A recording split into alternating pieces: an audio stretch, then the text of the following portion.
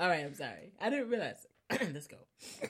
I'm not cutting it this time. Right. What up, y'all? Welcome to Queer Walk the podcast. This is Money, your friendly queer auntie. Yeah, I'm auntie status. You are. That's very accurate. And this week, well, first I should say who I am, I guess. So this is Nikita. This is Nikita, and this week, honestly, I'm your friendly local trash bitch. I've been having a rough week. So maybe you'll be recycled by the end of the episode. One hope.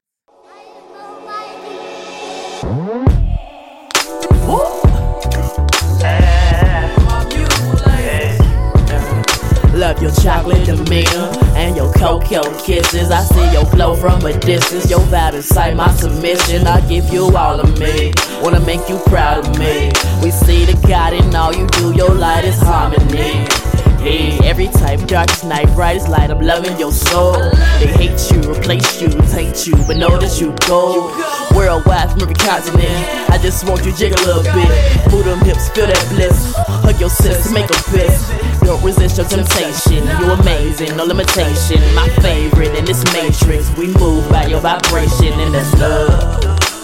I hope you hear that on the daily, cause baby you love. I hope you hear that on the daily, cause baby you love. I hope you hear that on the daily, cause baby you love. You love. Hey. I just had a rough week this week, so that's okay. We fall down. Oh, please, no. We don't support him, right? No. All right. We gave him up in the queer draft. Oh, right. Adios, Donnie. All right, let's go. All right.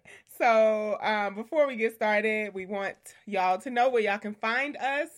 We are on Twitter, Instagram, and Tumblr. On Twitter and Instagram, you can find us at QueerWalkPod. That's P-O-D. And hashtag queer, W-O-C. Yes, thank you for remembering that hashtag. And our Tumblr is actually queerwalk.com. That's where we started, so you know that's where the main hub is. You can find everything else through there. So if you just go to queerwalk.com, it'll take you to the Tumblr page, and you'll find us everywhere else. We also have a Gmail that you can send topics, which we desperately need because... Desperately. It's been rough. Questions, concerns, your suggestions for Queer Walk of the Week. If you know some Queer Walk baddie out there doing greatness, submit them at queerwalkpod@gmail.com. And if you send us a question, we would love to answer it. But just when you send it, please just let us know if it's okay for us to share, or if we should take out any details that would refer back to you. So basically, let us know if you want us to keep you anonymous, or if it's okay to share your personal information, like your username or what have you, on the program. Where can they listen to the podcast, Money? You can listen to the podcast on SoundCloud, Google Play, or the Purple app, which is now called... You said it updated, so I never know what's going on iTunes. It's just the Purple app. I think it's just Apple Podcasts. Okay. Over there. Like wherever y'all Apple users listen to stuff. Over there. Wow, you tried it. That was cute. Anywho. Hopefully we'll be on some other platforms soon because, you know... Nikita has greatly improved, I guess, what the expansion of this podcast. Yeah, we're growing. Yeah, so... We're blowing up like you thought we would. Oh my God! You have to stop busting out with the old school hip-hop, okay? You're going to alienate our core fan base. Wow. And if they don't know... Okay. Oh my God! We're done. This week's Queer Walk of the Week. So actually in this segment, I'm just gonna preface it by saying gender isn't really real. Because the Queer Walk of the Week is Mickey Blanco. And so when I first became familiar with Mickey Blanco, I was introduced to their music and the fact that they use she, her pronouns. I honestly think that they were misgendered in a article by Out Magazine that used he, him, his pronouns. I think that Mickey identifies currently as non-binary in some way, non-binary trans. And so I'm going to use they pronouns and, gender is made up. So the reason why Mickey is Queer Walk of the Week this week is because they recently partnered with ID, which I think is like a part of Vice, to bring us this amazing like short documentary called Out of This World, Johannesburg's Born Free Queer Creatives. It profiles, I think, about a handful of queer baddies from Johannesburg, South Africa, who are really doing the damn thing. It's a visually delicious documentary. Like, my God, we beautiful. We know we beautiful, but the clothing, the hair. Oh my God, I just want to change my hair right now and get waist length yellow braids. Like, this documentary is everything, and you can find it on YouTube. It's free. You don't have to pay nothing. Just type in Mickey Blanco, Out of This World, and it'll come up. And I really loved it because it showed how creative queers are. Mm-hmm. I don't know. Like, there's a quote right at the beginning that I love. And it's like, queer people are life. We give you life. Right. Like, and so they follow like fashion designers, artists, all types of creatives, activists, which I really love activism being talked about as like a creative process. That was beautiful to me. And it has me really wanting to go to Johannesburg. Like, I need to get another job so I can save up and book a ticket to go. So check that out. I'll put the link in the description. And y'all give, kudos to Mickey for definitely bringing us this, because it's really hard to find any kind of joy giving. Yeah. Oh my God. Things around queer folks of color. That is so real. Especially, I think the narrative we get from the continent of Africa and the United States, because of the way that, colonialism and all that stuff works, is that you cannot be queer on the continent. Exactly. And so for this to come and be like this beautiful celebration documentary about people who are building space. So that's another thing. Like, we always get these resistance narratives of queerness, like how somebody has overcome, but we never get the side of like, we are actively creating spaces where we can be queer and brown in our fullness and don't have to like leave parts of ourselves out. And so this was just beautiful. I watched it twice because the first time I just cried all the way through because it was so beautiful. But the second time I got to, appreciate it and gag. So yeah, y'all check it out. Yeah, so shout out to Mickey. That sounds great.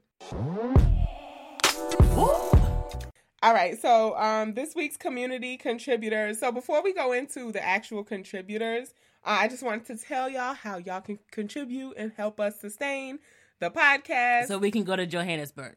That would be nice. What if somebody donated 2 tickets to Johannesburg? We're not opposed to that. Some like old white queers listening with all of this white guilt. Yeah, well, put that, dip that white guilt into the PayPal. Yeah. Which is? So you can find us on PayPal at paypal.me/queerwoc. Or you can become a patron, because Nikita got the Patreon popping. And that is patreon.com/queerwalkpod. Yes, and so we are really excited to mention our community contributors. So on our last episode, we're so sorry, but we forgot to shout out Gretchen. So thanks so much, Gretchen, for giving us a generous donation on PayPal. And I'm really excited because now we get to announce our first 4 patrons. Oh my God! I can't believe this happened so quickly too. Like, I thought we was gonna be out here like, please visit the Patreon. $1.50. Like, I really thought it was gonna be a struggle to get people. But yeah, thank you. But we're doing top-notch, amazing work, so of course people want to support. So the supporters that we have, or the patrons that we have, are Aria Macabre. Thank you so much, Aria. Dahlia, Amira. I don't know if it's Amira or Amira. And Missy. Oh my God, what if it's Amira Shanice?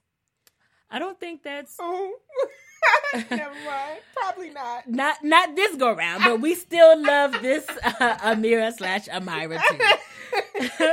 So, thank you all so much. The reason why the Patreon is really helpful is that it's because it's a sustainer. So people are contributing on a monthly basis. Mm-hmm. And like we said, and like you can see on the Patreon, that really goes to making sure that we can sustain the SoundCloud.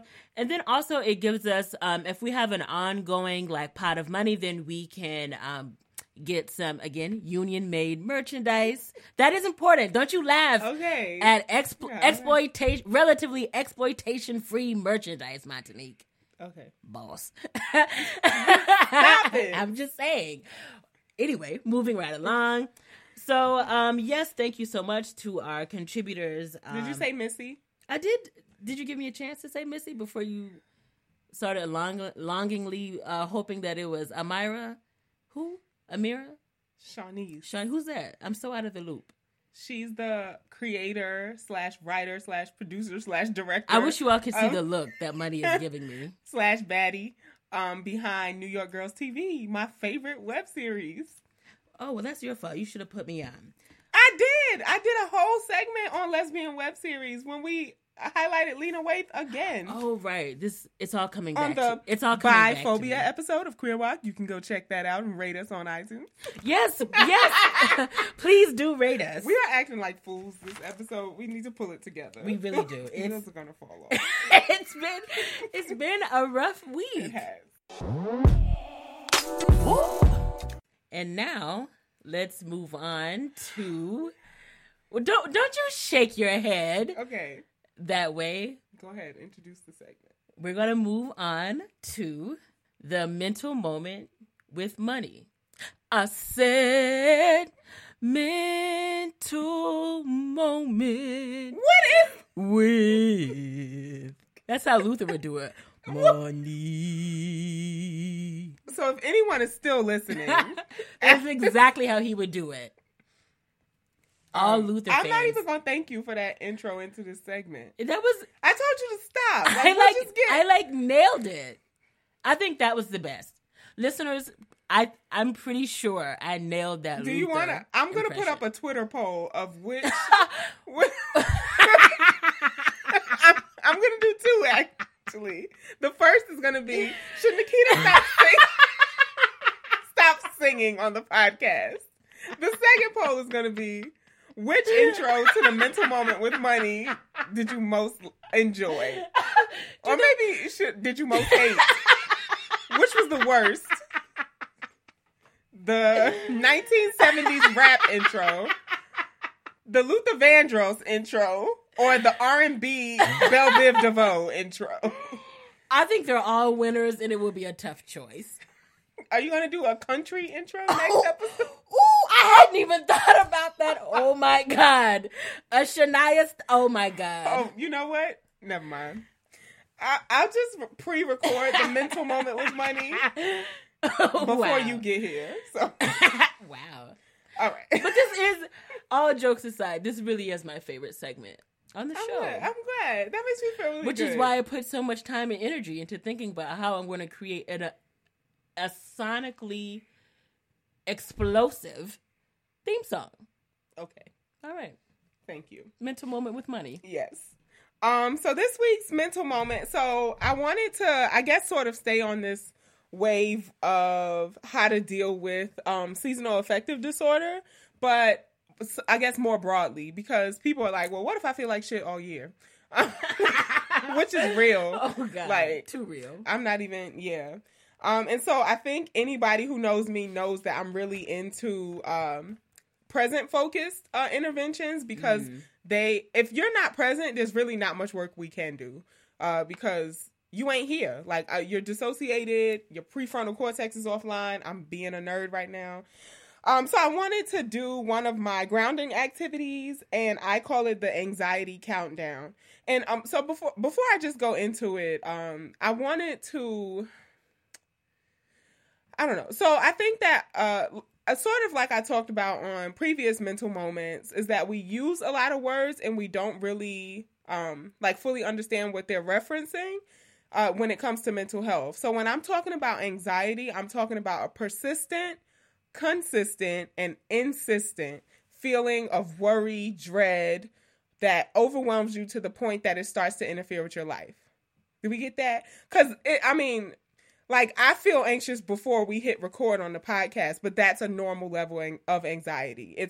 It's my body's normal stress regulating hormone stuff.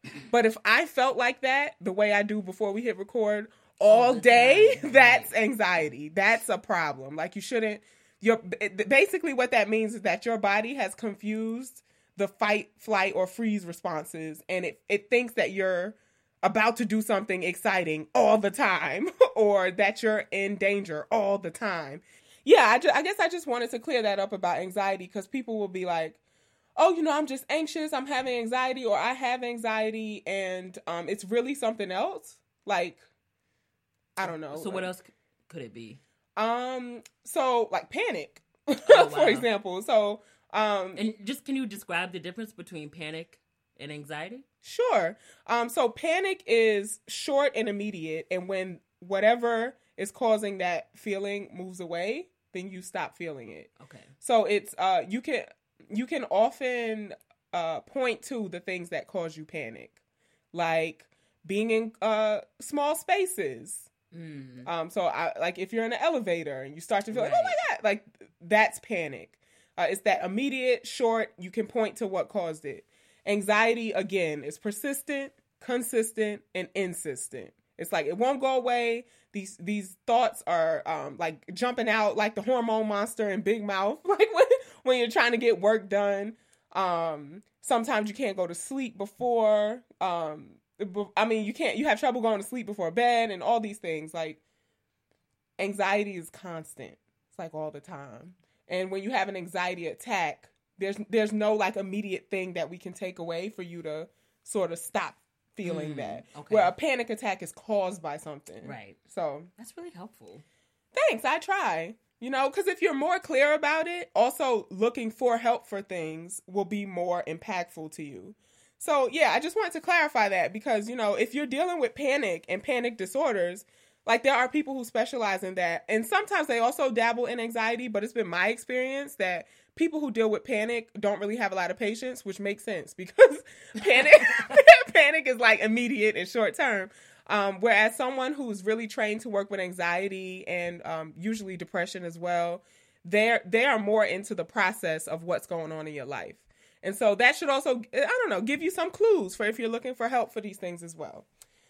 Anyway, so what my actual mental moment was going to be was an anxiety countdown. So this is something you can do when you're feeling anxious and it's getting to a point where you're dissociating. What I mean by that is that... You knew I was going to ask. Yeah, because and I also want people to understand this stuff, like right now I'm having a very hard time finishing up this dissertation proposal and stuff. And I think what makes it so hard is that I am performing for academia. And the whole reason why I started doing this stuff is to help my people, like to help folks like me. And so I want to demystify all this shit, because they talk about it in a way as if it's inaccessible to us. Yeah. And that should not be the case. So, and then, like I always say, like we've been doing this shit too. It's not new to us. We just use different words to talk about it. So dissociating is basically like, bitch, you not here.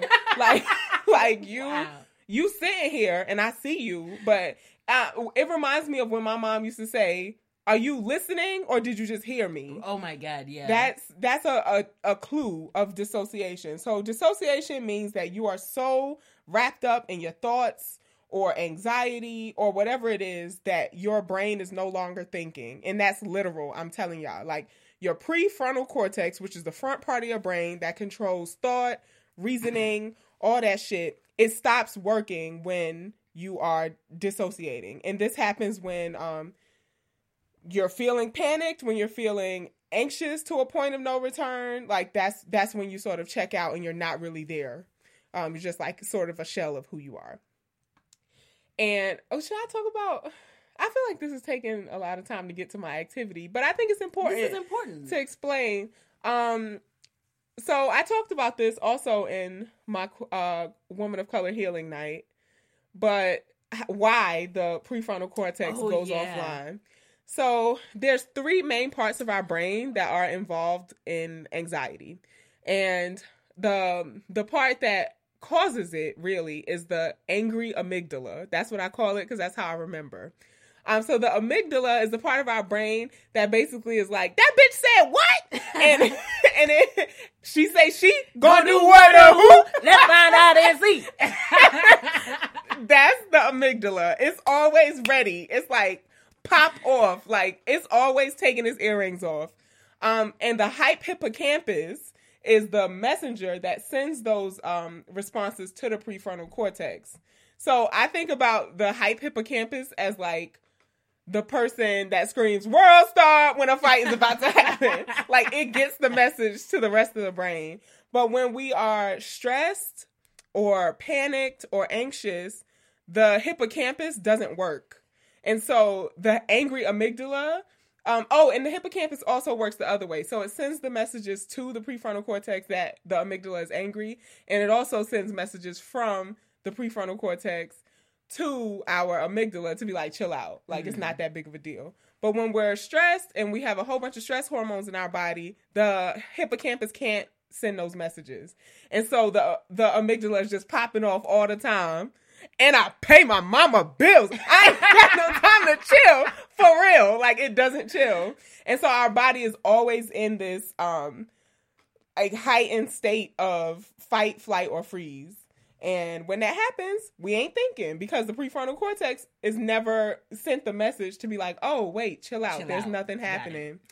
So that's how the brain works in panic and stress and anxiety. So finally, after I explain all that. All of that context is really important though.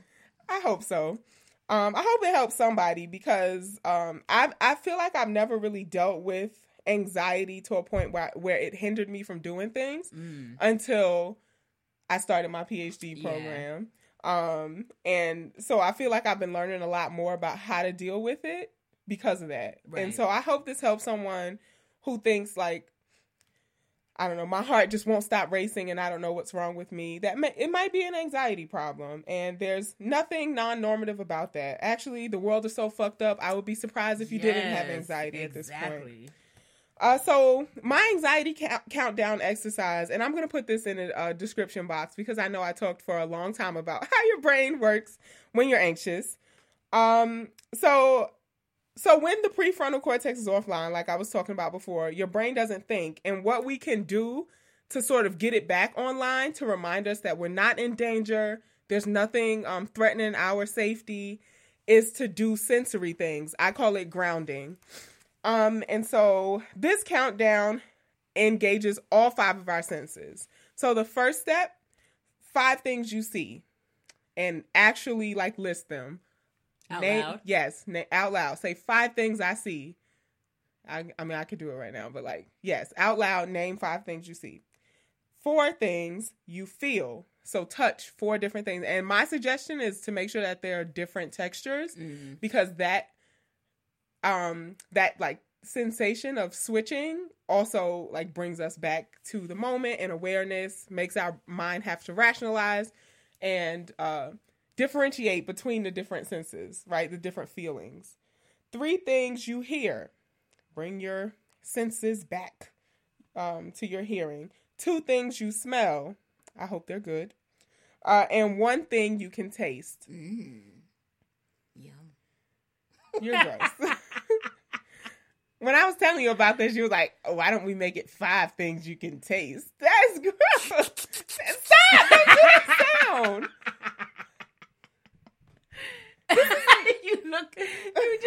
You look so disturbed. Because I just always think, like, what if somebody just is listening to this out loud at work or something and somebody walks past their desk and all they hear is that? Oh my God! Okay, I'm done. You look so disappointed. So I know it took us a minute to get here, but my mental moment is the anxiety countdown. 5 things you can see, 4 things you can feel, 3 things you can hear, 2 things you can smell, and 1 thing you can taste. I just wanted to be helpful. Only you can make tasting something dirty. I don't think so. This is supposed to be an exercise so that you could come back to the moment. And you made it about sex. No. That's not what I was doing. Oh, so why are you saying taste? Bye, Nikita. Exits are at the front All right. and the rear. Don't you try to kick me out of here. I'll leave my own personal accord. Is you finished or is you done? Go on to your little word. Why it's got to be little. Okay.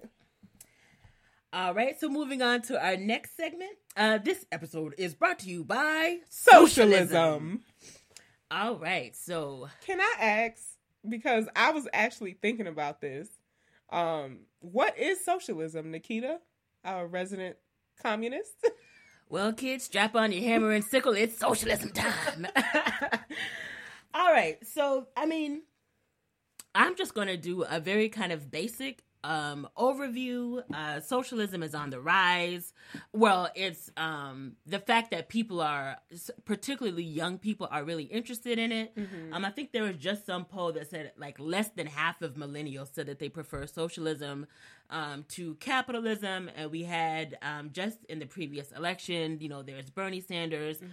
who identified as socialist. So, I mean, the same way we talk about different kinds of feminisms, plural, I think it would also probably be fair to say that there are different kinds of socialisms, and it means broadly different things to different people. So this is not like an in-depth sort of like Marxist, like expository or exposition. Not yet, anyway. Not yet, kids. So I just want to hit what I think are just some, I've written down like 4 basic points that I think are really good to define socialism. And we should have talked about this last month. I'm going to sound like a total nerd. But so this year is obviously 2017. So we are 100 years out from the Russian Revolution. And so I'm sure that some of you are thinking, what the fuck does the 1917 Russian Revolution have to do with queer women of color or people of color in general? And so just broadly, there was actually a lot of black folks, particularly, not even just black folks, but people all throughout the world who were really inspired by the Russian Revolution because, as we say in our movements and in our chants, it was a moment where people were actually they were fighting for, and it felt like a different society other than capitalism was on the horizon. Right. And so there was folks. There's a great book. There's a lot of books, but there's a book by Eric McDuffie. What's the title of it? But I think it's like Black Women Sojourning for Freedom. And it specifically talks about the way that Black women were inspired by socialists, communists, and Russian revolutionaries. But you have folks like Harry Haywood, who, put out the Black Belt thesis. He was a socialist. And then you have artists and cultural workers like Paul Robeson, who was like totally like blacklisted and just like totally raked over the coals for being being involved in socialism and being inspired by the Russian Revolution. And so I think that that's also a really important thing to get at. A lot of times, I just mentioned Bernie Sanders. There's this misconception that socialism is just for for white folks, but really, truly, all throughout the world. So early in the early 20th century, and then you get down to like the 1960s, like the Black Panthers that they said that they were a Marxist Leninist Maoist organization. And then you even have if you go back through the Combahee River Collective statement, they said that they were Black lesbian socialists, and there's a part in there where they say that they are in essential agreement with Marxist theory, but they just want to expand it to talk about the conditions of Black women. And then you have things like the Third World Women's Alliance, and again another group of Black radical and revolutionary women of color. So I think first and foremost, it's always important to say that it's a tradition that's inspired a lot of people, but particularly people and women of color, and even other women of color like Grace Lee Boggs, exactly, amazing socialist, and blanking on her name, Gloria Anzaldúa, like all of these women Yeah. And Angela Davis was a longtime Communist Party member. So it's just, again, important to say that the socialist and the socialist tradition has been very it's a vibrant part of the Black radical tradition. That book is called Sojourning for Freedom, Black Women, American Communism, and the Making of Black Left Feminism. Yes, thank you. And I would be totally remiss if I didn't mention Carol Boyce Davies' biography of Claudia Jones. Oh, so yes. She's I read that this summer. Another amazing, I think there's like this kind of rebirth of people being interested in Claudia Jones, but that's another great book that you can check out. And Claudia Jones wrote this pamphlet called, I think it's like the triple exploitation. Oh shit! I probably should have been prepared. I forgot, but it's okay.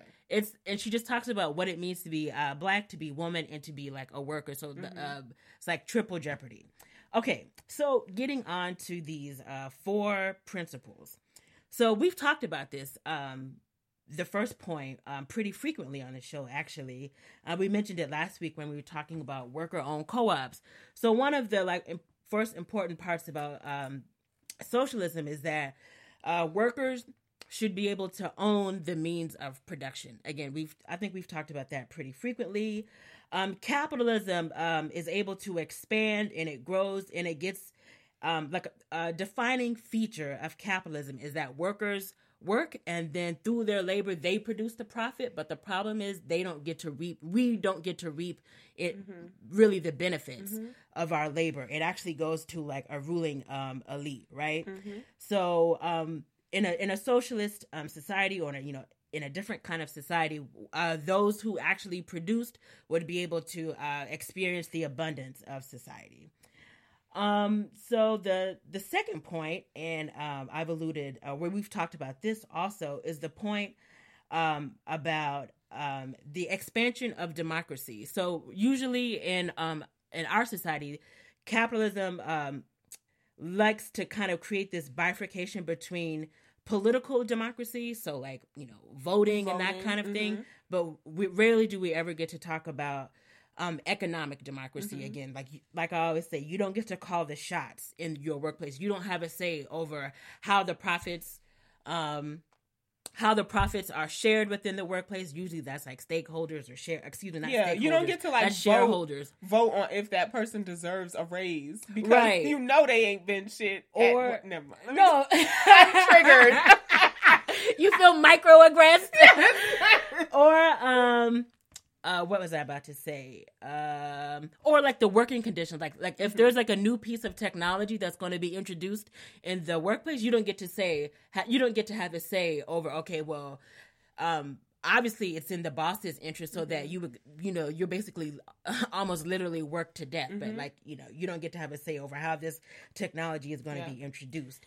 I don't know if any other counselors or therapists out there experience this, but when your clinic want to switch from Epic to Titanium and none of them have to even do case notes or keep electronic medical records, and they don't tell you, you just got to learn on the job how to use this damn new... Anyway, I'm triggered. You are big mad. How they switch?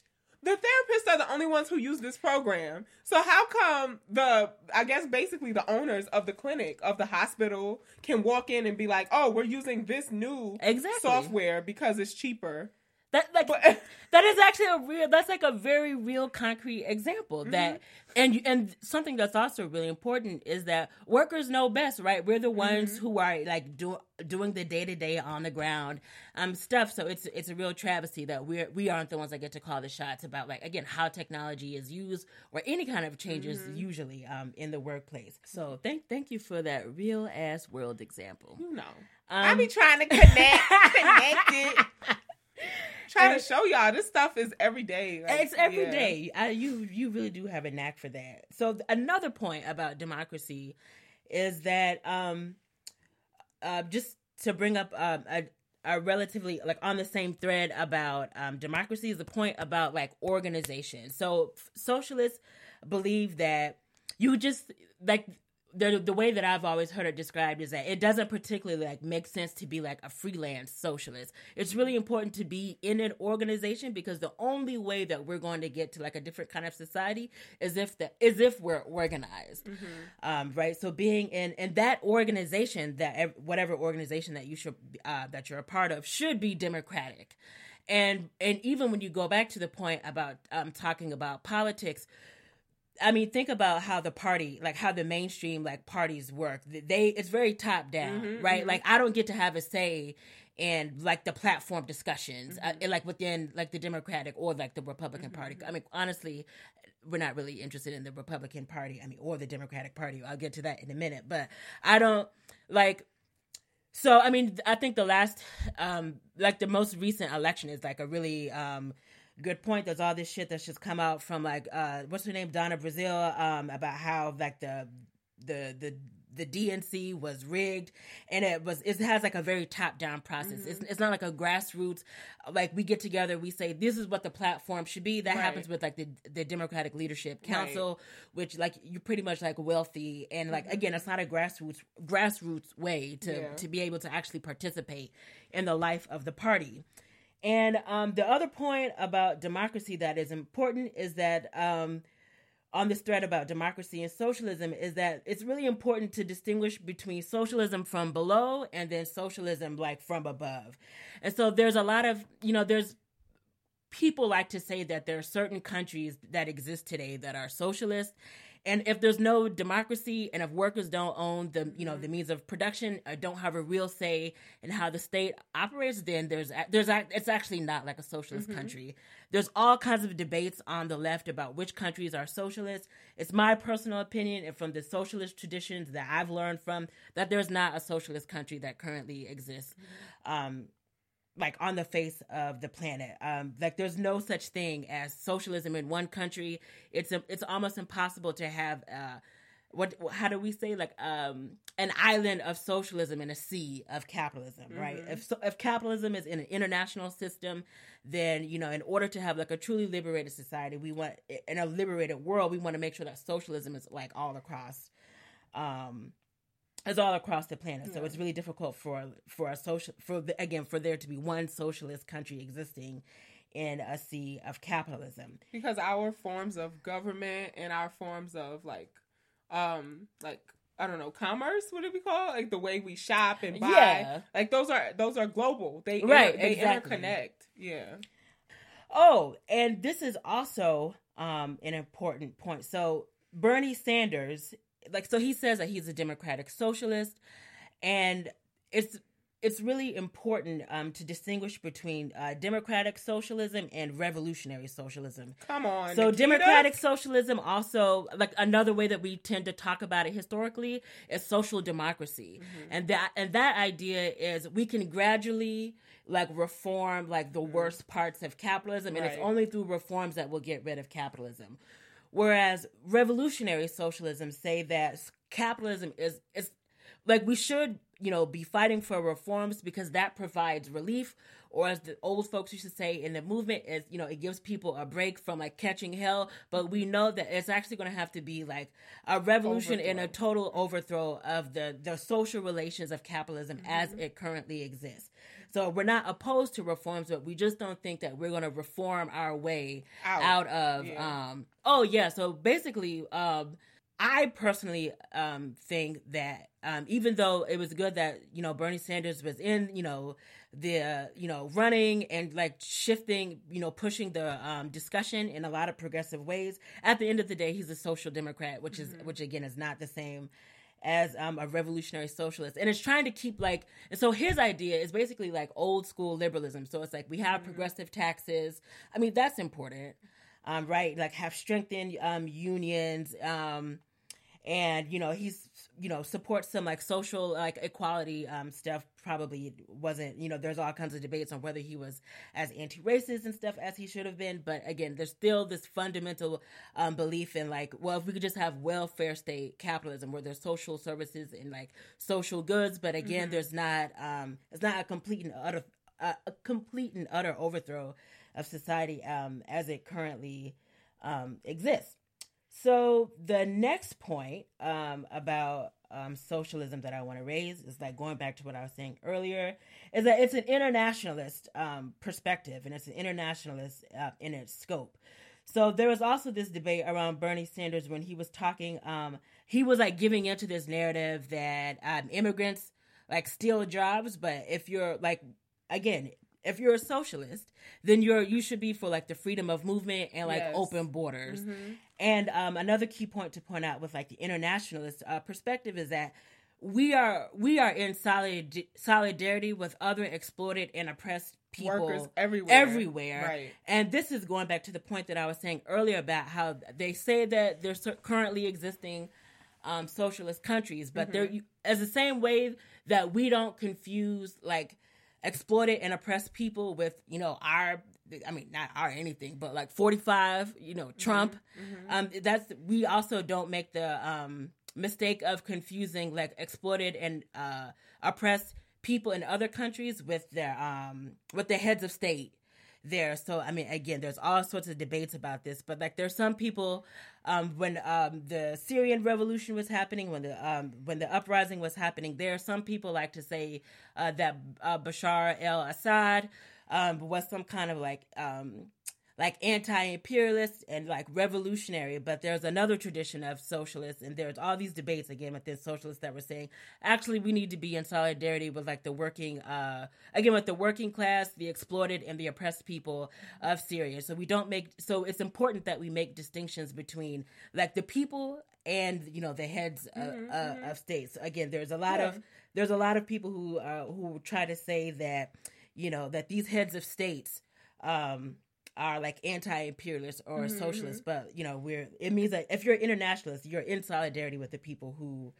are oppressed. Go ahead. Sorry, I don't mean to cut you off or like butt in, but this reminds me of something that's happening right now with the stripper strike. Oh. And so you were talking about that a little bit earlier, and I feel like this is an example because so Sam from In a Whole Uprising said this like so pointedly, and I clapped out loud like yes bitch when she said it on her podcast, that because I think she had a guest that really said like, well, this isn't a issue to me, and she said, well, this is a workers' rights issue, and a worker concern in any area is a threat to workers' rights in every area. That's so true, right? And so that's why I was thinking like it's not that, we stand in solidarity with strip clubs, but we stand in solidarity with strippers. Exactly. Like the oppressed worker. Right. So, because there's a difference between like the workers, like the strippers who are saying, there's colorism and like racism happening versus like the boss of the strip club, right? Right. We make that distinction.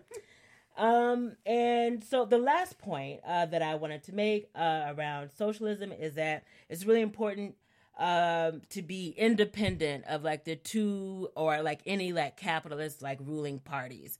So it's so funny, we love to talk about American exceptionalism, and America, or the US rather, is exceptional in a lot of like really awful, horrific ways.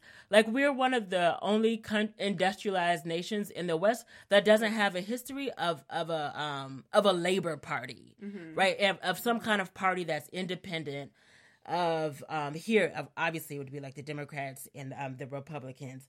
Now there's all kinds of shifts that have happened in these labor parties all across the Western world. Some of them have unfortunately capitulated and succumbed to neoliberal capitalism, and we could do that. We could break that down on another episode, but basically they've given in to big money interests and that sort of thing. So it's impossible to, I think it was Stokely Carmichael that said, so when he was talking about the Democratic Party, he has this quote where he says that anytime that there's the rich are in the same party of the people of the poor, he's like, the rich are always cannibalizing on the poor. And he's like, there's no real liberation that can come from, being a part of the Democratic Party, which is, and that's really interesting, especially that was interesting coming from him, where he was like really,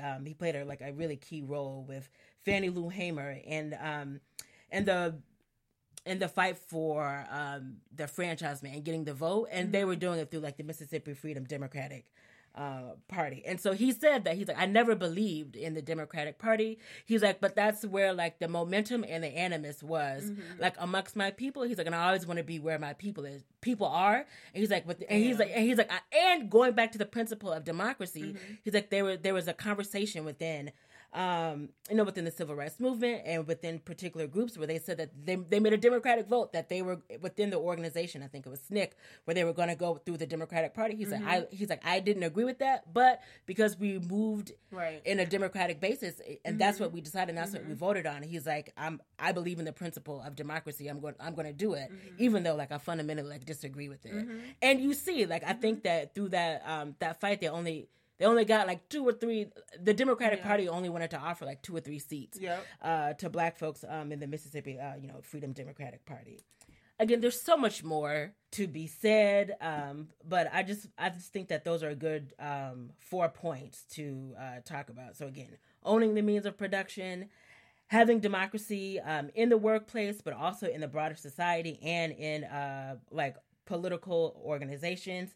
It's internationalist, 3rd in its outlook, and then 4th, independence from ruling elite parties. I feel like I have elevated to another level of political knowledge through that. Dun, dun, dun, dun. Like, it was so funny that you said maybe the word should be socialism, because we went to volunteer to help our homie Razi, who we talked about on the last episode, who's running for 4th District Common Council in Syracuse, who is running Green Party. And I was really, I guess I've always felt like I can't ask what socialism means in like certain spaces, because it's like assumed. Right. And I'm like, who's a socialist that I can ask about this? And I think I'm glad that I got introduced to socialism through Black queer women, because I think it completely changed like my outlook on it, as opposed to being introduced to socialism as like this white man. Right. Party. So, and just there's always these debates around class over race, class versus race, that kind of thing. But the reason why I always feel like it's important to go back to those traditions, specifically like the Combahee River Collective, is that again it was a Black lesbian socialist. Why do you always say lesbian like that? Lesbian. I don't know. It's just because I'm nasty. But and so they were always talking about the intersections between like capitalist exploitation, racism, homophobia, and other forms of oppression. And that's what like Claudia Jones was doing, and that's what the women in like the Third World Women's Alliance and the women in the Eric McDuffie book were talking Dalit about. Feminist movement, across the world, like women of color have been doing this. Like it's not class or race, class and race. It's that these inform each other like at all times. And so so before, Kimberly Crenshaw, I don't know why I just flipped my head just now, but before Kimberly Crenshaw and intersectionality, it was the Combahee River Collective and simultaneity. Like all these things are happening at the same time. And I actually think that that's a good entry point for people into thinking about like more radical things. So if the Democratic Party is just like, we're not as racist as the Republican Party, like what does that mean for you, your actual like lived condition as a Black queer woman, as a Latinx person, like, as like an Asian bisexual person, if they're only looking at this white Black binary of racism, and we're not going to be as terrible to Black people, but we're going to mass deport and mass incarcerate. Like what the fuck? And just that point that you were saying, that like when Democrats say that they're, we're not as racist. I just listened to this podcast, and I can't remember what the woman's name is. It's like Ashley something. and she's she's a young Black woman, like under 30 or like right at 30. Ashley Yates? No, it's not her. She's the executive director of the Highlander Center. It used to be called the Highlander Folk, the folk school where they do popular education. And so she was one of the people that was like deeply involved in putting together the platform for the movement for Black lives. Come on, and Ashley. one of the things that she said that I thought was so beautiful about how they approached building and working on the platform is that they wanted to create a list of demands of the things that Black people deserved and not the things that they were willing to concede to. Right. And so the thing that something that I think is really important about socialism is that there's this old adage that it's like it's easier to imagine the end of the world than it is to imagine the end of capitalism. And the reason why I feel like, again, it's important to say, to talk about socialism is that we always know what we're against, but it's like, what is it that we're that we're for?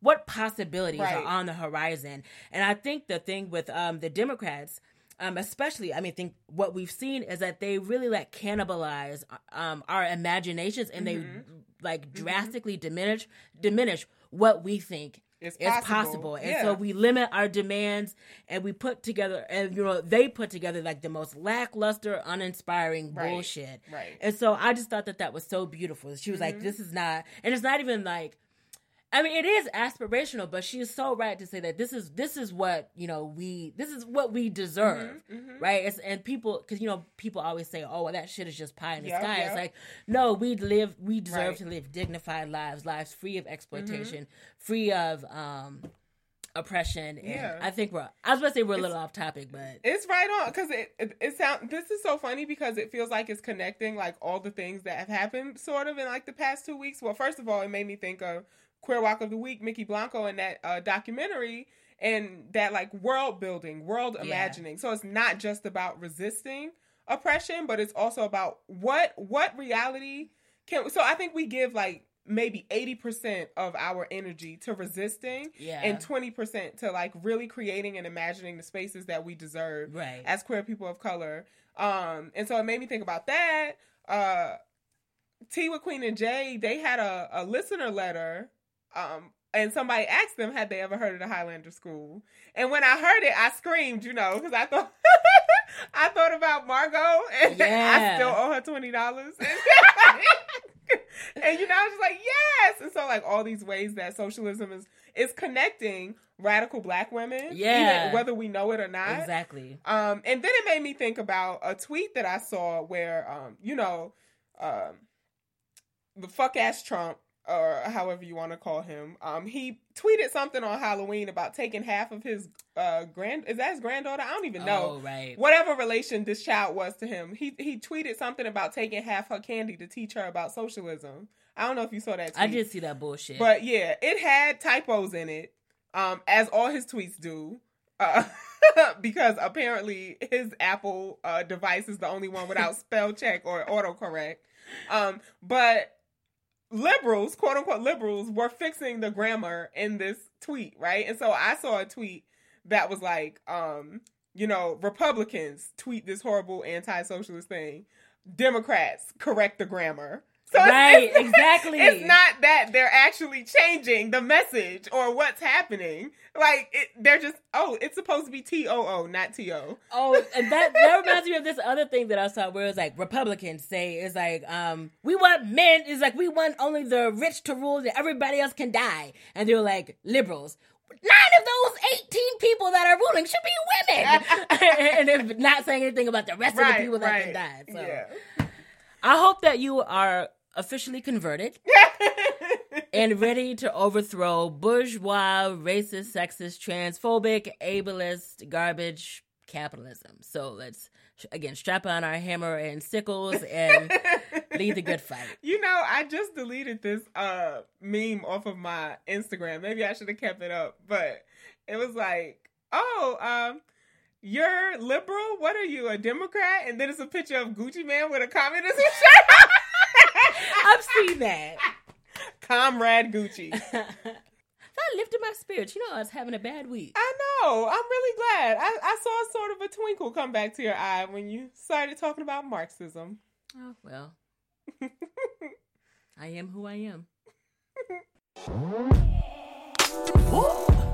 Okay, so we want to move on to the topic? Let's get into it. Okay, I want to be like fully transparent with y'all. So we recognize that the world ain't shit. Like totally fucked. I don't know what other way. 1,000% fucked. I just my heart goes out to anyone who has experienced any kind of like sexual assault, rape, intimate partner violence, because everything must be triggering right now. Everything, truly. I mean, literally, you can't click the news tab without something like that coming up. I was listening to the Strange Fruit podcast, and in all of these conversations around sexual assault, the way queerness is being used or not used, or talked about, not talked about. I forget old dude's name, but it felt like he like used Kevin Spacey. This horrible moment to come out in this way to like cover up that he's been sexually assaulting people, kids. This was a 14-year-old. Serially. Yeah. You know, and then it's not like we already don't have to deal with that. You know, I had this conversation with Seth all the time about, is it really that we don't like working with kids and youth, or that we're afraid that somebody is going to accuse us of doing something to some kid? And so, like, just like the way that queerness and gender and sexual assault have been rampant since our last episode, you know. And then I'm just thinking, like, this episode is probably going to drop on the 1-year anniversary of the election. Oh, shit, yeah. And so, like, just being really aware of, like, damn, this might be a really hard day for everybody. Yeah. So that's why, you know, me and Nikita wanted to sidestep the bullshit and help y'all sidestep the bullshit, too. Because we just wanted to talk about music. Yes. And this is going to be fun because Nikita don't know shit about music. Why do you do me like this? I mean, unless it's Luther Vandross, you don't know shit about music, Nikita. We all have our crosses to bear. Okay? I remember I was somewhere and they played that song. Oh, you were at Afropunk. Yes. And I was so devastated because you told me at intermission they played nothing but Luther. They did. I mean, that just sounds like a dream. Between every set at the stage that I was at, they just played a Luther song. And like, you came to my job and you were just humming a little bit, like 3 seconds of it, and I was like, Luther, bad boy, having a party. So if you ever throw back the rug, everybody. Ow! If you ever need a partner on trivia, tables and chairs. Has there ever been a Jeopardy category of Luther Vandross? They would just have to shut up and go home. I would smoke the competition. I'll take Luther for 500. Oh my God. If that was like a final Jeopardy question, I would lose it. And you know, this is a Queer Walk show. You know, we all know Luther he exuded queerness. I'll just leave it at that. He had a feminine aura. Yeah, he reminds me of like an auntie. Yeah, he's auntie. He's auntie. Yeah, Lord rest his soul. So the reason why this was on my mind is because I only spend my money on food and concerts. That's like it. You're so cool. I really very ain't. You really are. No. I can't go to a Luther concert. I don't clearly. Wow. But do you have any respect for the dead? None? If you told me you was at a Luther concert, I would be highly concerned. Whatever. I attend concerts of the living. I just don't do hip things. Like, that sounds like a great thing. I invited you. We had an extra ticket. You could have came to see Gold Link. I do love Gold Link, but like I said, I was a trash bitch and I was real cranky this week. Yeah, so you missed out on a free opportunity. Okay, wow. To see Gold Link. All right, you're trying to get to a point. Because I feel like in 2 years, he's going to be, like, really big, and there's no way you're going to be able to sit front row for free. Oh, well. Any other dreams of mine? You want to mercilessly stomp on right now? Okay, so why music came to my mind is because like I said, I'm an avid concert goer. So I think there's just like a lot of ways you can experience music. Listen to music in headphones is very different than listening to music out loud. It's very different than listening to the music live. And so I love doing all of the above. And so I went to this concert and I realized that the DJs don't play women. They just don't play women. they will play a song featuring a woman and cut it before she comes on. Oh, shit. Yeah. And so for example, this one stuck out to me because y'all know how I feel about Cardi. I'm contemplating getting a tattoo of Cardi's face. So I'm, I go hard and go up for Cardi. And they played that song. I don't even know what the song is called, but something about the fuck with me and get some money. What's that? It's awful. What is it like? It ain't safe for the it's black gonna be a problem for What the fuck? First of all, I did not know this dude was white. Yeah. Because I don't consume music like that. I don't watch it on YouTube. Right. So I don't see the visuals of artists a lot of times. The first time I see them is usually like on Instagram or some shit. And be like, oh shit. So when it was funny because I didn't watch the video with the sound on. So I'm just like, who is this white guy that Cardi B keep performing with? Then I realized that was the rapper on this song. And it just really creeps me out that this white man is on the radio like, it ain't safe for the black or the white girl. And it's like, well, it ain't safe, it ain't safe. We know. It ain't safe, it ain't safe. I'm like, oh my God. If this white nigga say it ain't safe one more time, ooh, we know. But, so the DJ played this song and cut it right before it got to Cardi's part. And we all know that Cardi's verse is the best verse on the whole song. And then there's a new song, Migos, Nicki Minaj, and Cardi B. Oh, wow. Motorsport. Right? But again, Nicki and Cardi, best verses on the song. Best verses on the song. I'm the trap Selena, Diamond Gasolina. Like, the shit. Cut it before it got to Cardi or Nicki. Damn. Just played the Migos part. And being the ratchet ass feminist I am, I'm like, play women artists, and I'm in the front row, so he can clearly hear me. But then, and I guess this is why I said I was an auntie, because I was old in that space. It was a college concert. Everybody there was probably class of 2022. Oh, God. 2021. But I do like having that influence on younger budding feminists. And so they were like, you're right. Like, he hasn't played, if he put on, and I will add that there weren't a lot of people there, and there were a lot of women in the front, or femmes. I don't know how people identify. And they were like, yo, if he put on SZA right now, like, we would just all be jamming. And then somebody, like a guy behind us, was like, man, if he get the girls lit, like, the rest of us will turn up. So he was like, he need to play that Cardi, which is the #1 song on Billboards. Why are you not playing it?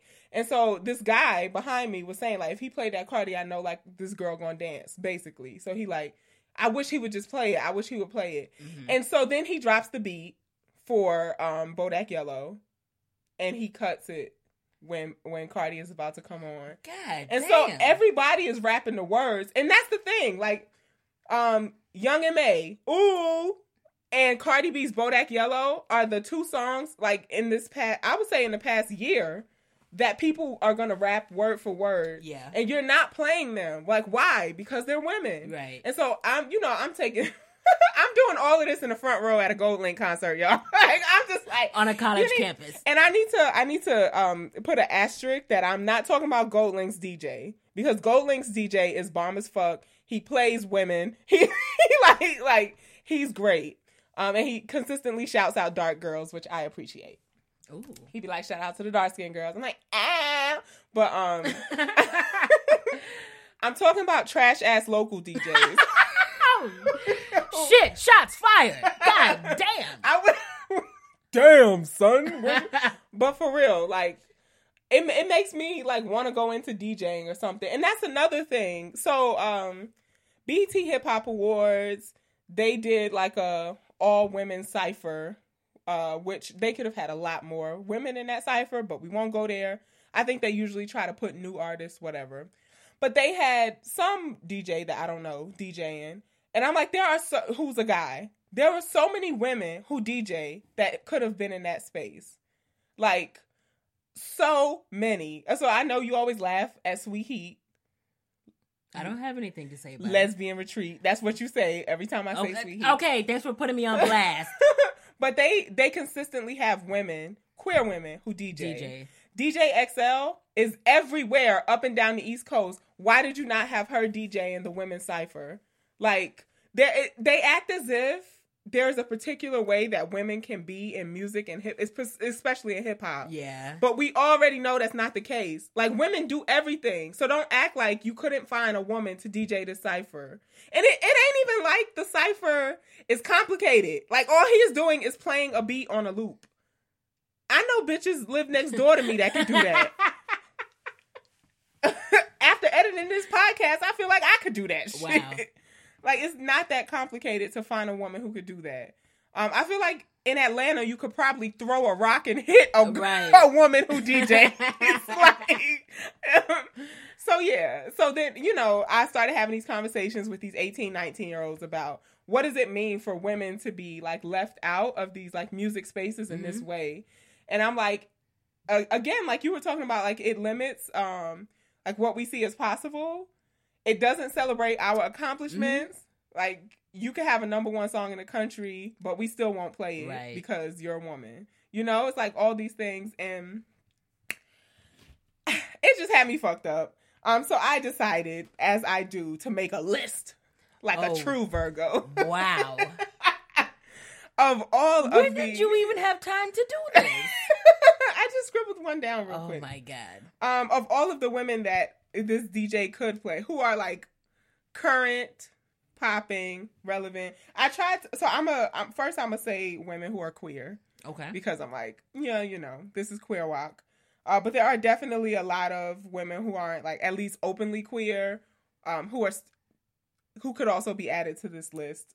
Because, like, people like Rihanna and Beyonce, these are, like, big name artists that everybody knows the words to the song. Why are you not putting them on in an intermission? Right. Like, whatever. So anyway, so here are a few of my queer women recommendations for music. Yeah, let's do it. Let's Queer get Walk. into it. Yeah. So, shameless plug right here. I have to shout out Truth and Mother Nature. Oh, yeah. Yeah, Clever, who did the intro. The intro, Truth right. did the intro for Queer Walk. So I always like to shout out their music. They're about to drop something this week, so check out their SoundCloud. It's Mother Nature, spelled Mother Nature. Because, Black folk be liking to get excited with the spelling. Okay. It's Mother Nature. Baby Mother. So I'm not sure. Oh, my God. When the plug texts back, tell them pull up with that extra shit. No, what's the one that you put on that CD for me? You can't give your pussy to a nigga who not used to getting pussy, because that pussy gonna be everybody business. You can't give head to these niggas, break bread with these niggas. They ungrateful, little mamba. That's bad for business. Yes. I almost crashed when that shit came on that mixtape. And it's so cute that Montanique still makes me CDs. I do. Otherwise, I would not stay relevant. Yeah. So. That's my, like, gentle nudge to try to keep you in the millennium. Yeah. That's fair. I appreciate that. Yeah. And I think I'm the only person I know who still burns CDs anyway, but my car is a 06 and blank CDs are actually cheap. It's way cheaper than buying a new stereo for my car. It's just so I can have an aux cord. So I burn CDs. Yeah, so check out Baby Mother. I love her. I honestly don't know if she's queer and sexual orientation, but she's very queer in her politic and the way that she, like, performs. I don't know if I can say that. Like, she fucks with patriarchy and gender norms. Right. So didn't she like one of your tweets? She liked and retweeted, and she responded to one of my tweets once. Oh. Yeah, so I follow her on everything.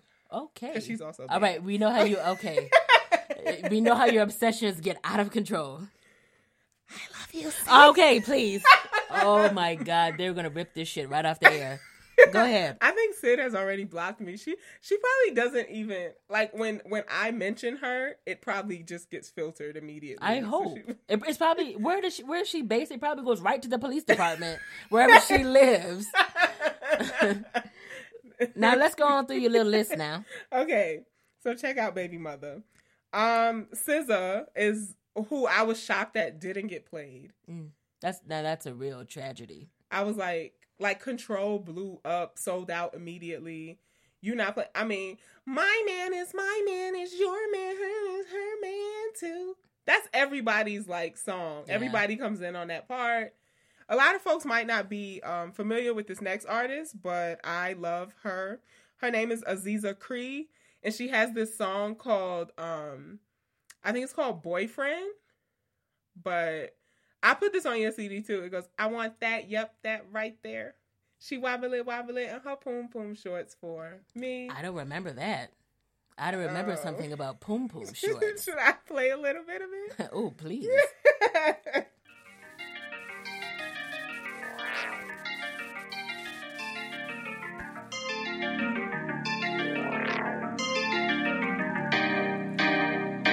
Oh my God. Are they kissing? Sweet Jesus. I want that, yep, that right there. That right there. I want that, yep, that right there. No. Get this shit off. That You gotta right turn this there. off.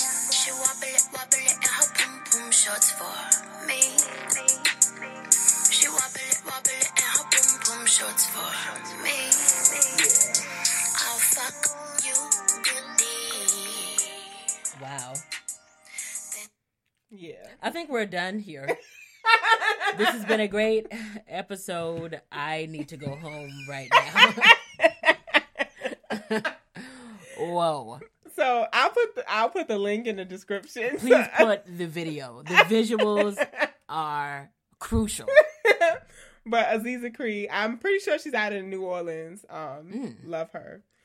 TT the artist, who's getting a lot of notoriety, as she should. I saw her perform maybe like 4 years ago. She been on this. She makes amazing dance music. I don't understand why I go to any club that doesn't play her music, but I know you know TT the artist. Got a 9-inch dick that'll fuck your mind up. Bad ass bitch, about to tear this club up. See, I've been very busy. Oh my, yes. Phone like that. Yeah, so that's TT the artist. Princess Nokia, who's also finally getting some notoriety. She performed at Afropunk this year too. I'm gonna skip the next one because you didn't like her. So Who did I like? when I played it, you was like, "What is that?" Oh, that's just my opinion. You can't deprive the listeners. Okay, I wanted to highlight Haley Kiyoko because I feel like a lot of times if you're into bubblegum pop, there's not a lot of queer women of color represented. Touche. Yeah, so if you're looking for a bubblegum pop artist, Haley Kiyoko is, I believe she's Korean. If I'm wrong on that, somebody please correct me. But she's a Korean lesbian who makes bubblegum pop. So if you're really into like that, I hate that I'm even giving her any shine, but like that Katy Perry, like pop sound, listen to Haley Kiyoko. I Am DDB, who's also fine. I mean, aren't they all? But I Am DDB. I discovered through. So I was on this like London British brown girl bender on YouTube so one night. Specific. It is. What did Mickey Blanco say? We're part of the queer digital diaspora. Oh, right. So, I was in that wormhole and I discovered I Am DDB. She's a rapper, but she harmonized. She's like a bisexual woman version of Drake. Huh. There we go. I can get with that. Yeah. And Sassy Black Cat. Ooh. And Sassy, Sassy Black? I don't know. I just like the name of Woo. You know them. So they used to be a group called The Satisfaction. Oh, yeah. Yes. But now they make music separately. And Sassy Black is who I follow most closely because... Tell us why. That what? I didn't hear you. That ass? Okay. In my defense, Nikita, you wanted this segment to be about the benefits of big butts. I don't understand how things I say to you in confidence off air come bubbling out. You said let's have an 8-hour episode. I didn't say let's carve out 8 hours to talk about big asses. I just said if that happened to be the topic, it would probably end up being a marathon episode. That's a totally different contextualization. Okay. Are you done with your little raggedy ass list? No, I'm not. I have a few more that you all need to get into. Queer woks who are fucking it up on the music end. So yeah, Sassy Black Cat and that ass, and Stasia, who also used to be a part of Desatisfaction, who is a woman who DJs, who y'all could hire if y'all need a woman who DJs. Tiffany Goucher. I think a lot of people also know Tiffany's music by way of I don't even know that other child name, because like I said, I'm here for the lesbians, so I'm just rooting for other black lesbians. I'm just rooting for everybody gay. All the black queers or queers of color, right? Exactly. I'm like, and I told y'all before on this podcast, I use gay as an umbrella term. It is the term I grew up with as a black girl growing up on Sufton Boulevard. So I'm just here for everybody gay. So Tiffany Goucher, I think people got introduced to her music through, I think his name is Iman Omar, something like that. Familiar. Whatever. I just saw her and was like, ooh. You can see we're real deep here. I mean, that's why, I celebrate and appreciate gender nonconforming and masculine presenting queer women, because I can just look across the room and be like, and Is that why you brought me on the show, to exploit my queer masculineness? Well, it's working, ain't it? I don't know. You tell me. All right. That's the next segment. But anyway, Tiffany Goucher makes baby making music, basically. So check her out if you need to set a mood. If you trying to Spotify and chill instead of Netflix and chill, Tiffany Goucher got you. B. Steadwell, who is a throwback to my Baby Dyke days on YouTube. She was one of the first other queer women of color that I was exposed to. So, like, I don't know. I feel like that's very monumental. It was like her and Studology 101. And Flip on Deck. I wonder what ever happened to Flip on Deck, because they started making music too, but I don't know where that ever went. But B. Steadwell is touring, has a vibrant music career. Vibrant. Yes. And she also does like poetry, beat making. Multifaceted. Just dope. So, yeah. So if y'all would like to add to this list, send leave suggestions in the comments, tweet us other like queer women of color who are in music that we need to add to this list. I think we should get like I was about to say master list, but I'm decolonizing my language. A proletarian list. A proletarian We did just talk about socialism. We need to get a democratic list going of queer woks who are fucking it up in media. And that will also give us some suggestions for queer woks of the week. Oh yeah, because we were about to nominate Riri the cat for queer woks of the week. Wait, I have one more. Juliana Huxtable, who's also a DJ. She's dope as fuck. Check her out on SoundCloud. But yeah, that's my last one.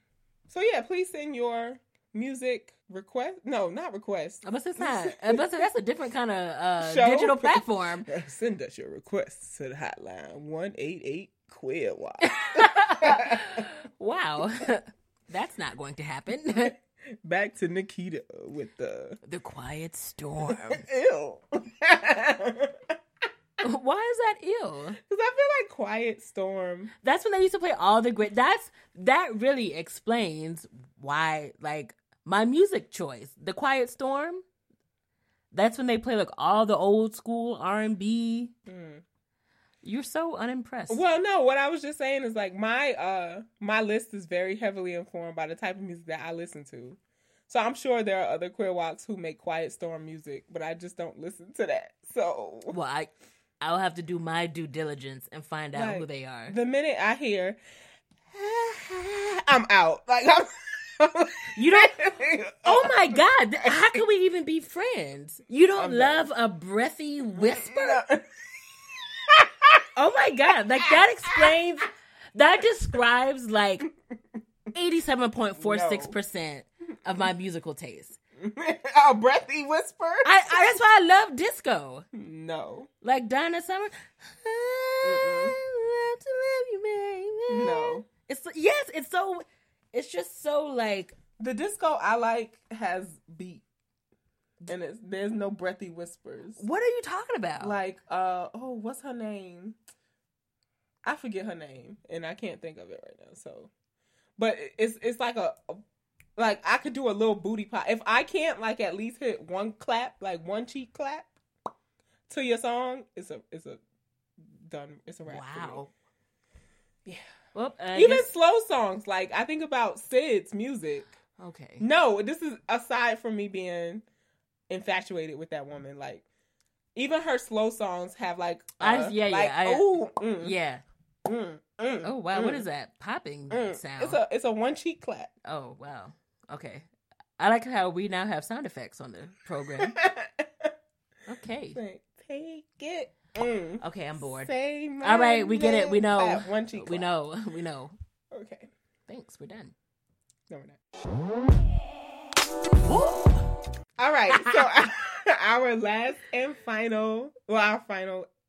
but not least segment of the podcast, Curved Chronicles, which we semi-skipped last episode, but I think it's because it rolled into the topic. We were efficient. Yeah. And whatever. Like, our episodes are more than an hour. We're bi-weekly. That's fine. So this week on Curved Chronicles, instead of talking about, like, a dating tragedy, because Nikita's burnt out of talking about, like, dating. Again, that was a private conversation. I feel like I gotta have you sign a waiver. Like, anything you say... A non-disclosure? Anything you say can and will be used on Queer Walk the podcast. God damn. Ain't no democracy in this workplace. Do not say it. I'm not. It just rhymes with Shmesh Marsh. Yes, boss. I'm editing you out. Wow. I'm gonna just crop you out of Alexandra's art.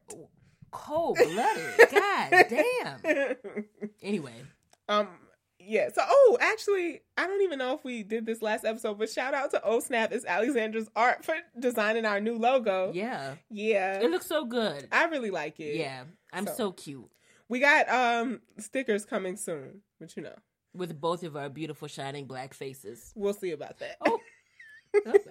Guess I better not get above myself. You keep saying yes, boss. Because it's clear who's in charge here. No, it is not. This is a team effort. Okay. Yeah. Let's go with that. No, it really is a team effort. It is. Montanique doesn't hurt me as much as she used to. I'm kidding. What? When I mess up. I'm kidding. I'm just a type person. No, it's fine. It works. And I do have trust issues. Who doesn't? That'll be another mental moment. I should, because even Exchange has been talking about trust lately, and I've been feeling like they've been pointing at me through the mic. Like, what they say in the 90s, all in the Kool-Aid got your flavor? Yeah. Or hit dogs holler. I'm like, is you talking to me? So this Curved Chronicles, we actually wanted to talk about the no friend zone. That's what I called it. It's probably whack because I think friend zone has a certain connotation, which is full of like patriarchal, fucked up beliefs about having access, to women's bodies or whatever. But the no friend zone is when you get older, it's really hard to make friends, and so hard. As like Queer Walks, I was telling Nikita about there's this person that's on Westcott a lot, and there's a general consensus among our friend group that this person is fine. I told you, like, me and Jaffe was like, "Ooh, look at that beautiful person." Oh, I'm trying to decipher who it is. I don't remember. And a few of our other friends have also been like, but anyway, they don't make eye contact with us. So there's never been a moment where we can be like, hi, we noticed that you're visibly queer and cute. Like, okay. Not that you would say that, but whatever. Like, Sure. how do you engage somebody in conversation post really high school? Like, how do you make friends? How do you make friends as a whole ass adult? Like, especially as like queer people. Yeah. I think, I don't know. But I feel like you have the advantage though, because you're like you're like easily the most extroverted and like outgoing person that I know. I mean, everyone knows that I'm already like a socially awkward, bumbling mess. Even like via digital platforms. Oh, I just don't know how to really work the internet. So I'm not good at really even responding or keeping up or that kind of thing. But like in person, I feel like it's really difficult. Like I get overwhelmed. Or I feel like I'm like so like socially awkward where I get like really self-conscious. And then I'm like, okay, well, I have to hurry up and end this conversation because I've been like a total weirdo. But I think your weirdo like plays well with others. It really doesn't. It does. It's hit or like, miss. Even when I first met you, I didn't think that you liked me very much. I hear this all the time. But, I'm a very curt, dry person. Yes. But it never came off to me as like awkward. Oh, it always feels like intensely awkward for me. So I'm just like, oh, hi, great. I gotta go. Sorry. I want to be your friend. Like a total fucking creep. Well, it didn't seem like that to me. It did seem like you were very short. So I was like, oh, maybe she don't like me. No. But then I got to know you and you're just like you said, a delicate flower. So. Okay, you about to take my G card away talking about I'm a fucking delicate flower. Oh, the same person with the machete tattooed on their arm is worried about their G card getting removed. Okay. I want to know who this baddie is on the street. Have I ever seen them when we're together? I don't know. I don't want to like describe them on here. Of course not. That would just be our luck that they happen to listen to this episode. Yeah. All the way through and get to this part. Like, I'm the baddie that they would be flattered. This whole friend group has been lusting over. They would be flattered. Not really. We have a.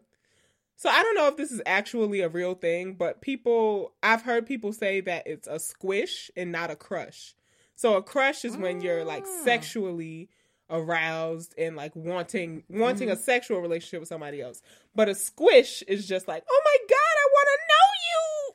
I feel like I have that with friends. Like there's like somebody who you're really excited to meet and want to have like a friendship with. Right. Yeah. That's a squish. Okay. So we're all squishing this person. Okay. Oh, because we want to get to know them. Squish, squish, squish. See, you making it dirty. It's a dirty word. It's not. Squish. Stop saying it. Squish. Okay. Squish. Stop it. You're so annoying. I'm so glad that you don't have siblings. Because you do have siblings, but you were raised as an only child. Exactly. I'm glad that was the case because whatever. You would have been the most annoying person. I feel like I have that kind of relationship with a few of my friends. I can be like an annoying little sister. Yeah. But I know sort of we've talked about that you think that there's something to visible masculinity with like not being able to make other queer friends also, because it's like if two studs, boys, AGs are in a room together, it's almost like this unwritten code that they can't acknowledge each other. Really?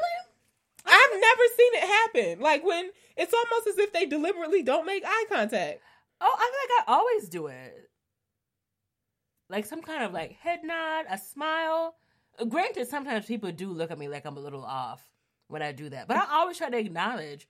I mean, broadly, Black people, particularly Black women, yes, and especially people like Black queer presenting people. I'm always like smiling or like, hey, how are you?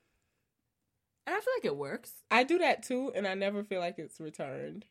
I mean, I feel like my success rate is probably 50-50. Mm-hmm. So there might be a thing to it. Because I remember, I don't know if I told you about this, but I was in recess one night and there were 3 like visibly You told me queer about black this, yeah. girls, and I was like, "Where the hell did y'all come from?" Because I thought I was the only one. And I was actively trying to make eye contact, I was trying to make contact with these extraterrestrials. And I had asked them something really stupid just to start a conversation. So I was like, "Oh, are y'all in line?" And none of the 3 of them answered me, but the white girl standing in front of them did. Well, you know that's your... Eagerly answered me. "No, we're waiting on our drinks." Waiting for you, Dreamboat. I got the Almond Joy latte. How old did they look? They were younger than me, but they definitely weren't kids. So maybe like 24. Huh? Because I was wondering, if there's this generation of like young queer people who are just like so used to being around other queer people that they're not as maybe like hungry for the community as we are. Or so, I mean, I think it's that, but also when you're I'm always looking, or it's always good, not necessarily I'm always looking, but it's always good to find like other like radical or like queers of color. So sometimes I feel like it's not just like wanting a queer of color community broadly, even though that is like the case, but it's also maybe wanting to find a very like intentional, specific, sometimes kind of like, again, like radical or feminist kind of. Where the fuck do you find those? So that's what I'm saying. I'm wondering if that's the thing that's like animating. Because honestly, sometimes I've found, even though I don't have, I wasn't going to talk about this Curved Chronicle, but this happened like in the summer. There's this like really cute, very sweet, smart black woman that I met like in the summer. And like we went out like once, and I very quickly realized that like we just didn't have anything, in common. Oh, the one you told me about? Yeah. Mm-hmm. Oh, I guess I should. So we were at like her place, and it was like 12 people at her place. She's black, and like 11 of the other people were white, and I was just like, ooh, gotta go. So, and like that's not even to make like a judgment on her or anything like that. But again, I was looking for, not even necessarily trying to find like a relationship, but looking for a very particular kind of community. Mm-hmm. And so I'm wondering if sometimes I feel like that's a thing that's animating our search for community. Yeah, because we some intersectional ass bitches. And I think that a lot of queers of color that I know in Syracuse are willing to sort of give up the queer or the of color piece to be in like certain spaces. So like Greek life is a perfect example of that. It's like, I'm gay, but I'm not going to really talk about it. I'm going to just be in this black ass space because I'm surrounded by a lot of black people. Right. And that's sort of something that I will like bracket for another time. Or like, I'm queer and I'm so hungry for queer community and like, white people, just give them a chance. And I don't really think it's that bad, actually. Like, Trex is great. And Trex is basically, for those people who don't live in Syracuse, it's basically... What I always say is if Ringworm was a club, it would be Trex. I was about to say, Trex is basically a four-walled cesspit. It's the kind of place where they should be paying us to go inside. Right. The cover charge is like $1.75. It's really offensive. It's so bad. Yeah. And I guess, so I was thinking when you were talking about like the generational thing that even 4 years difference makes this huge difference in queerness. Like I said, I feel like I'm reached auntie status and I'm 28 years old. Mm-hmm. But I feel like an elder in spaces now. Like, damn. Which is also frightening and like hopeful, I guess. But I'm thinking about like the station of life that I'm in, still being a student, even though I'm in this weird space because I'm a PhD student. Right. But all of my friends are going to be going, like going where? Leaving Syracuse. Like, Ahmad is leaving. Oh. T. Greg took a job somewhere else. Shit. People are just rapidly exiting. Yeah. And then by May, everybody else is going to be gone, sort of. So the people that I regularly chill with, like, you're going to be the only one left. Oh, wow.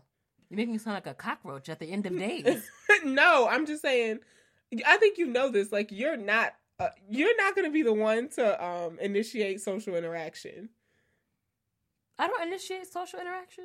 No. Who am I kidding? I know I don't. I was about to say, like... sometimes bitches get brand new. What do you mean I don't initiate? I'm the initiator of all of our social interactions. Not all. Which is part of why I asked you to be co-host, because I wanted to see you twice a week. Yes. I don't want to take this to a dark place, because I feel like we've had a happy episode, and I'm excited about that. But Me too. I feel like sometimes being queer and being in communities of color, that is just like you're always saying goodbye in some way, shape or form to your friends. And so it's just like, how do you make that? Because I'm a risk-taking ass bitch, even across, like, social media. Like, I'll just jump into somebody's inbox and be like, I really like this that you posted, or, sure, oh my God, I'm in love with you. Wow. Okay. Not like that. You're racking up restraining orders. First of all, I just need to say this. I think we need to start telling people we love them more. No, I 100% agree with that. So when I say, oh my God, I love you, it's not like... I love who you are. I love what you're doing. Right. Like, come get the box. That's not what I mean. What I mean is, like, you're great. I am so thankful for your existence. And I would love to swap energy with you. Yeah. And that might include the box. May or may not include. Stop it! We're just gonna have to throw this episode out because of you. How is that any different than the woman who eats things on the mic for, what is it, ASMR? This is not that kind of podcast. Whatever. She has her lane, we have ours. Okay. Sometimes, though, I really wonder how much our Black queer experience is really shaped by being in a really small town. Yeah. In a particularly, like, in a Rust Belt kind of city. So, I often feel this tension between, there's a lot of really great organizing happening here, like, in Syracuse, that I find, like, really exciting, and I feel like I've created a lot of, like, wonderful community here, particularly through that work. But there also, the city still leaves, like, a lot to be desired, and it's really tough to... So I think it's tough for us to find community because the city is not set up. It doesn't facilitate. It doesn't facilitate, like, things where, like, queer people can like come together. Yeah. Right. So, like, in the biggest cities, I was just telling somebody this today, like, when I lived in Texas, I was in the northern part. I went to school, a small place, but it was 45 minutes away from Dallas. Whereas here, Toronto, 4.5 hours, New York City is 4.5 hours. And it's like, there's just like, and like you mentioned, like, you love going to concerts. And I mean, outside of like Gold Link coming here or like the stray random person that comes here, there's no regular routine. There's no like big arena where people would be performing here. Right. And there's no even like kind of like alternative or like underground scene where, like offbeat queers can like hang out and be together. Damn, we don't even have an offbeat queers space. Yeah, I think you're right. And I was even thinking about like infrastructure, not even these like social spaces, but that's exactly what I mean. There's not a park, for example, with like an abundance of benches where people can hang out, or the public transportation sucks. And like, I'm not exaggerating when I say, like the buses before 7:00 in the morning and after 5:00 in the afternoon, they come 1.5 hours apart on East Genesee, like right here. 1.5 hours apart. So if you miss the 5:00, you're done. You're not going anywhere. It's a wrap. And so like not even the buses facilitate like a space where you always gonna see somebody, you know, like Yeah, it's so just there's no public transportation. yeah. Good public transportation. Good public transportation. Everything is so privatized here that Exactly. that you don't regularly interact with people. Right. And not to mention the weather. Oh, yeah. So Winter is coming. You know it's supposed to snow Friday. I didn't hear that. Yep. Blacking it out. Yeah. No tiende. It was Tiendo. so windy today. I thought when I looked back and didn't see you, I thought the wind took you. Oh, you made it funny. I mean, you're pocket sized. All right.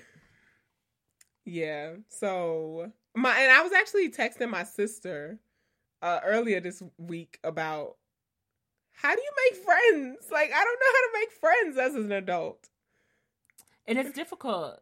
I mean, you mentioned post high school, but honestly, like even in undergrad, Yeah. like just it's difficult to like school, as awful and traumatic and as horrific, you know, as it is, it's like it like creates it facilitates or creates the conditions for like people, particularly like black people, black queer people, or other queer people of color, sometimes to like come together. Yeah.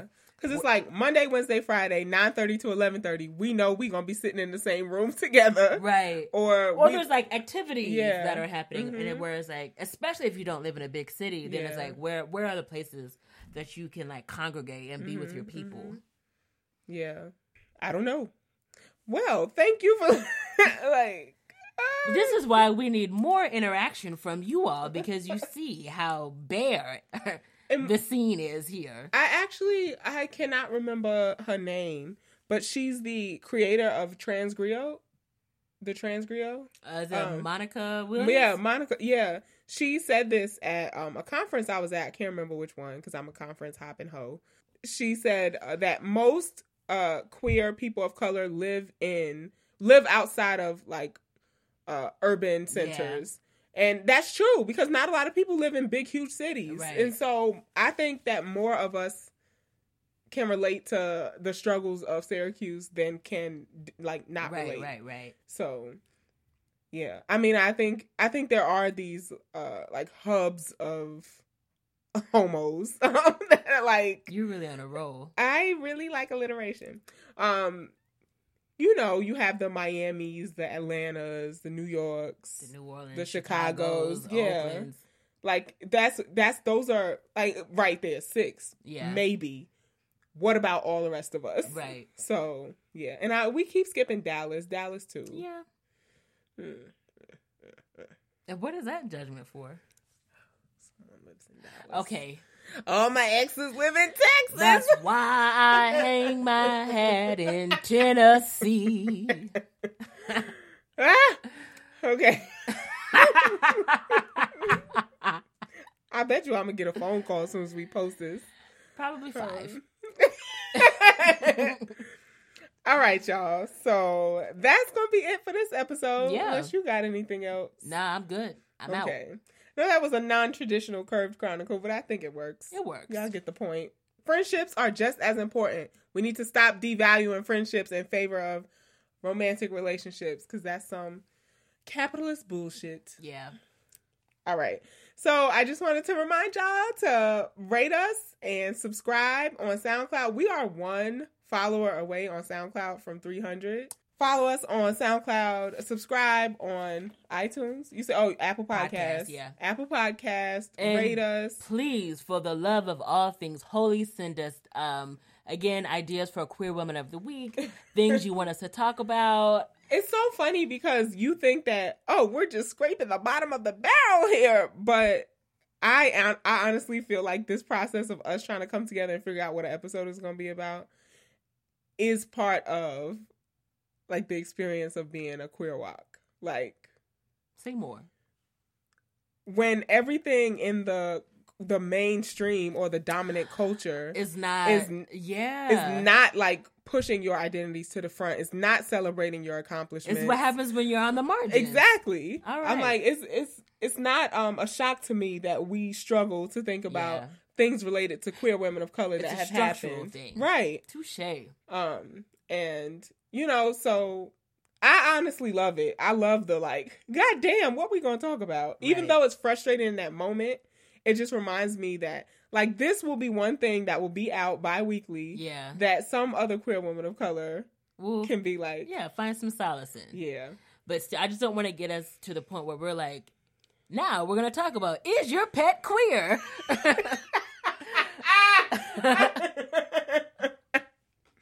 I think Riri is. Oh, but that's... she's a total dyke. Okay. I think actually cats don't conform to our limited views of sexuality. You're right. Sorry, I didn't mean to impose. Riri is so beyond us. Whatever we're doing, right? So She's superior. Like, she's like, I know another world is possible. I live in it. Okay. All right, y'all. All right, we out. We Bye. out.